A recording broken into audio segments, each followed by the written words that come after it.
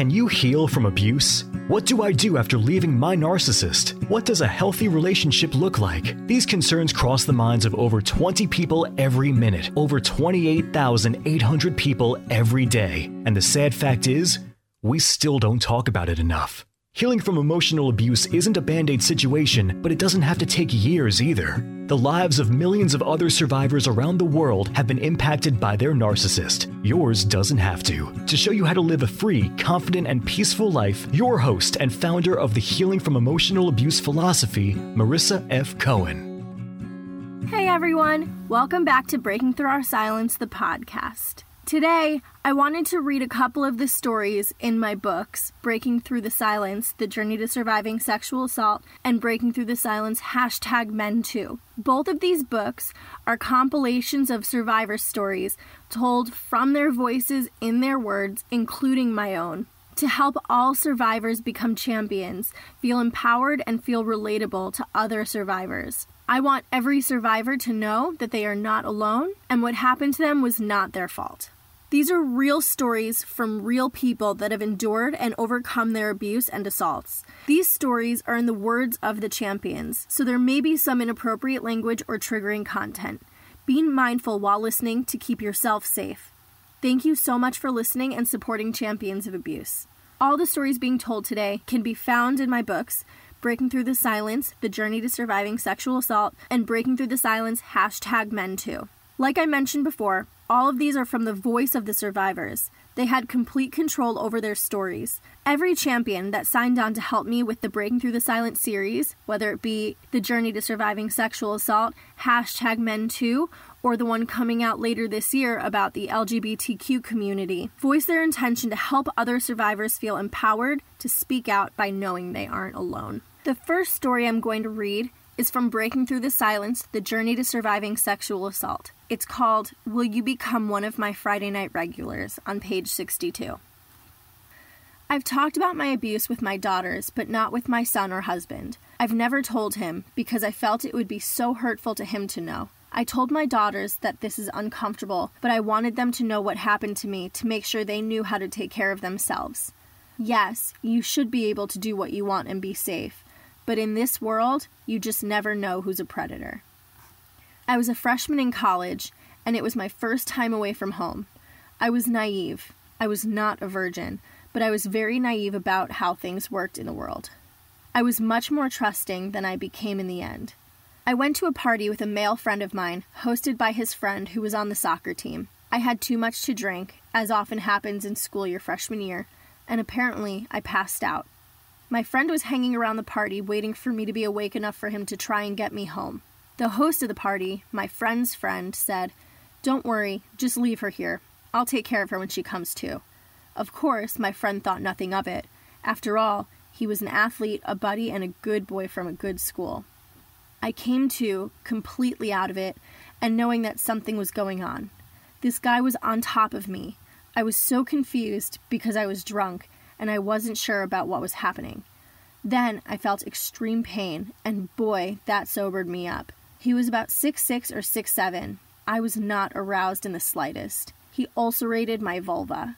I yelled for him to stop, but he continued to do it anyways. Afterward, I was still drunk, but also in shock. There was blood on the sheets. He said, "I didn't know you were a virgin."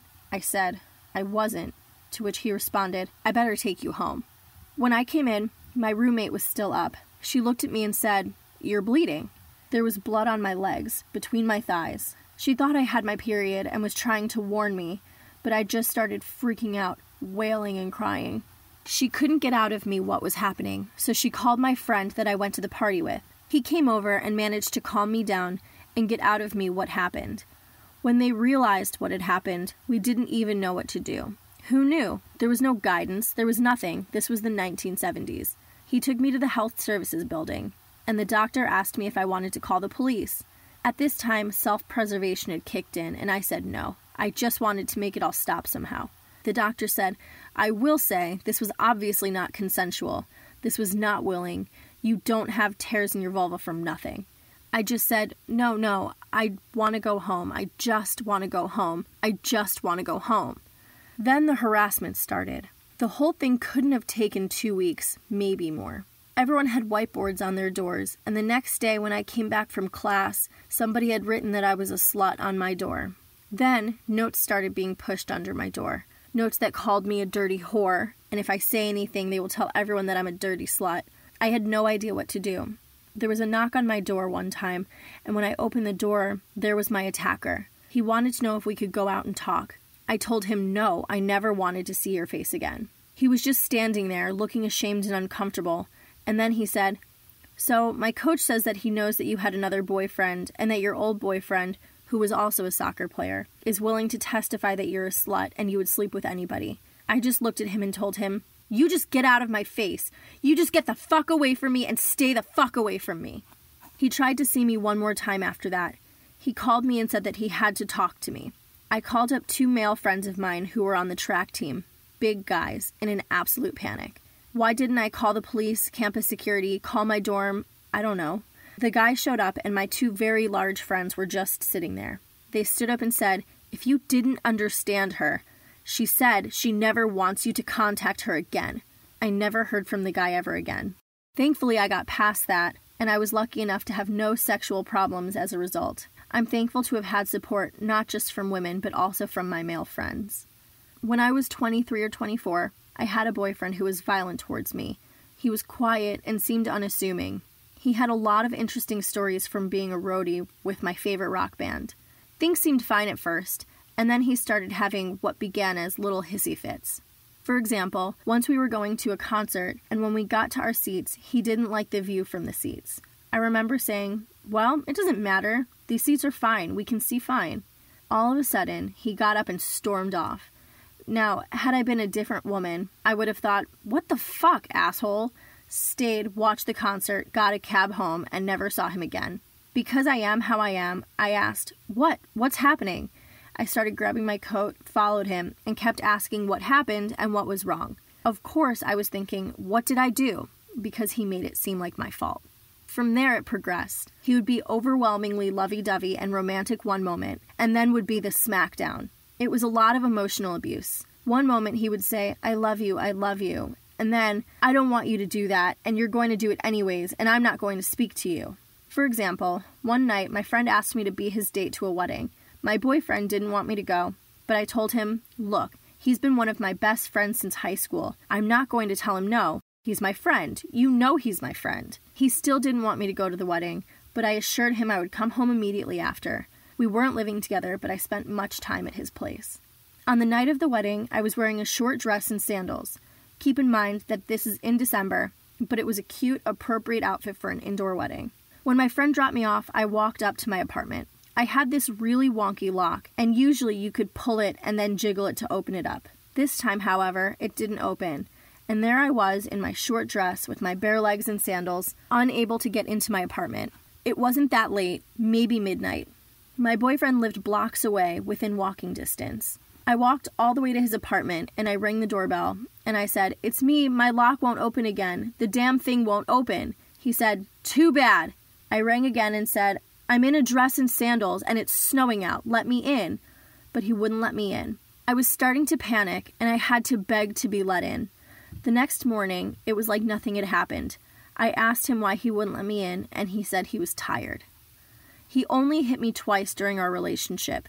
I know, the word only is not great because it shouldn't have even happened once. The first time was after we had broken up. I went out with someone else, and he called me when I got home. I could tell he was very upset.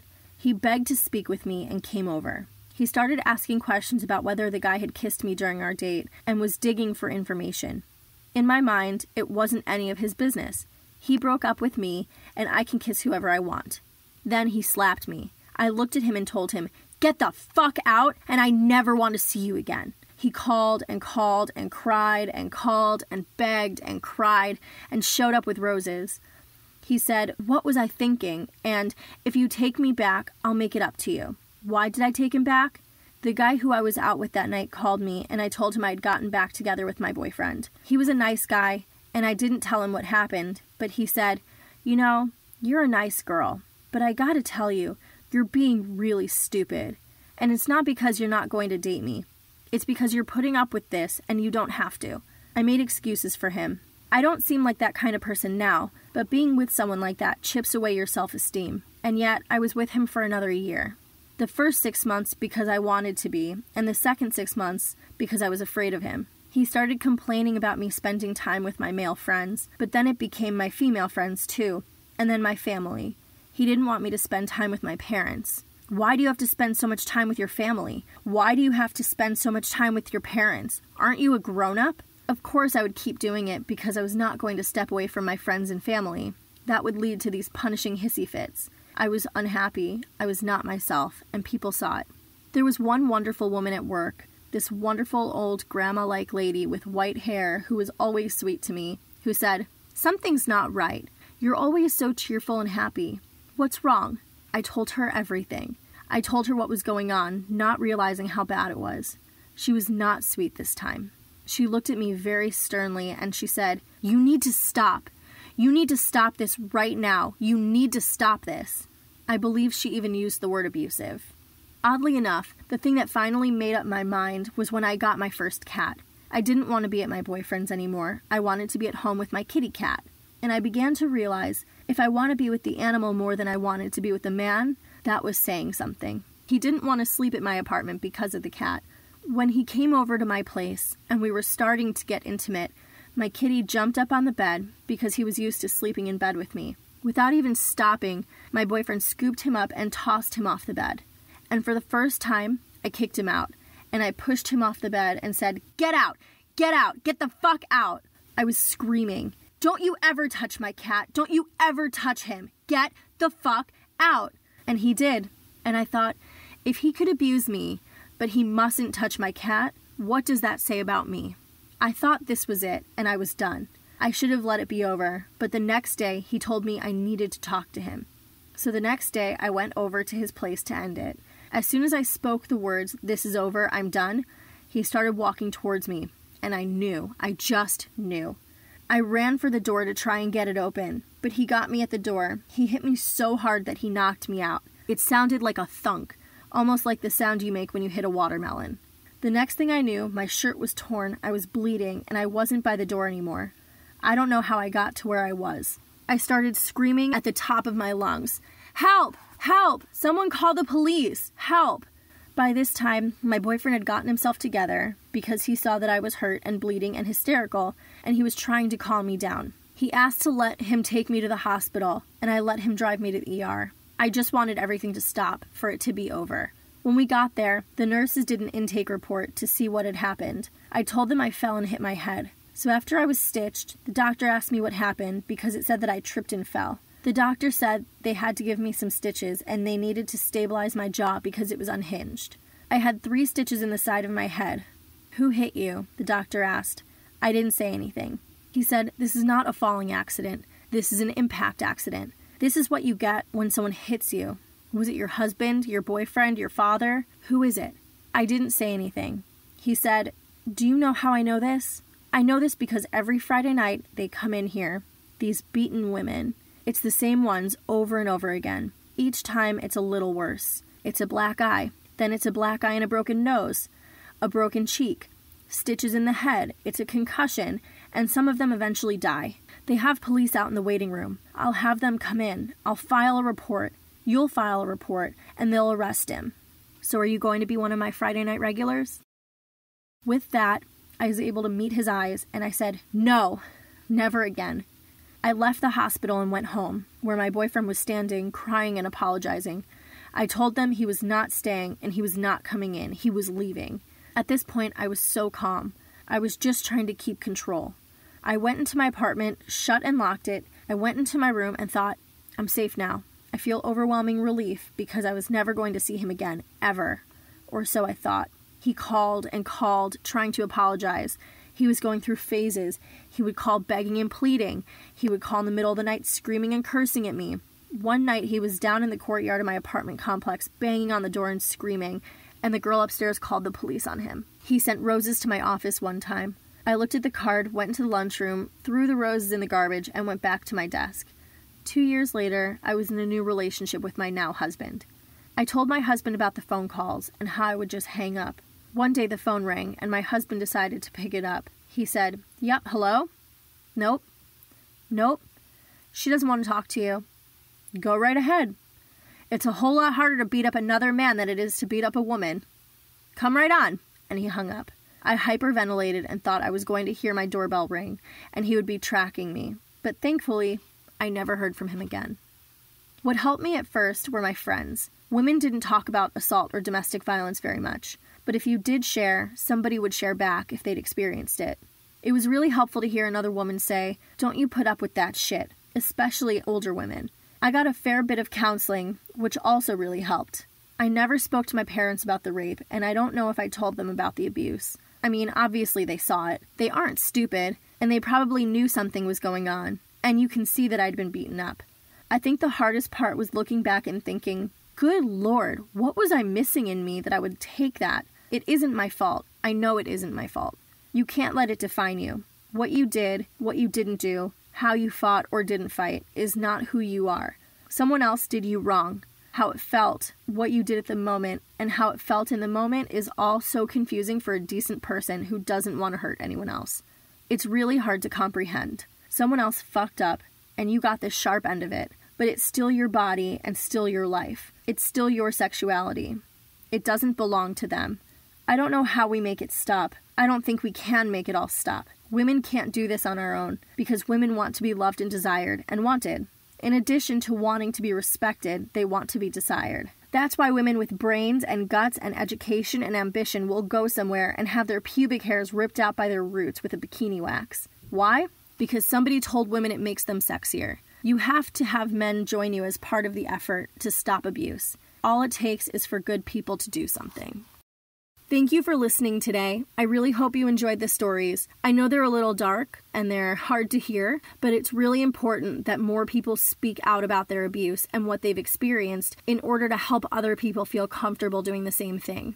The whole purpose is to empower other survivors. We want a world where nobody feels isolated and stuck because of a situation they are or were in. I want everybody to have the comfort and support of a community that empowers and loves and validates them.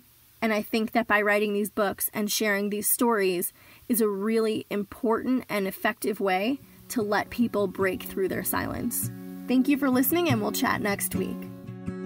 If you enjoyed this podcast, you have to check out www.marissafaycohen.com/private-coaching. That's www.marissafaycohen.com/private-coaching. Marissa would love to develop a made-for-you healing plan to heal from emotional abuse. She does all the work and you just show up. Stop feeling stuck, alone, and hurt, and live a free, confident, and peaceful life. Don't forget to subscribe to the Healing from Emotional Abuse podcast and follow us on Facebook at www.facebook.com/Marissa F. Cohen and Instagram at marissa.fay.cohen. We'd love to see you there.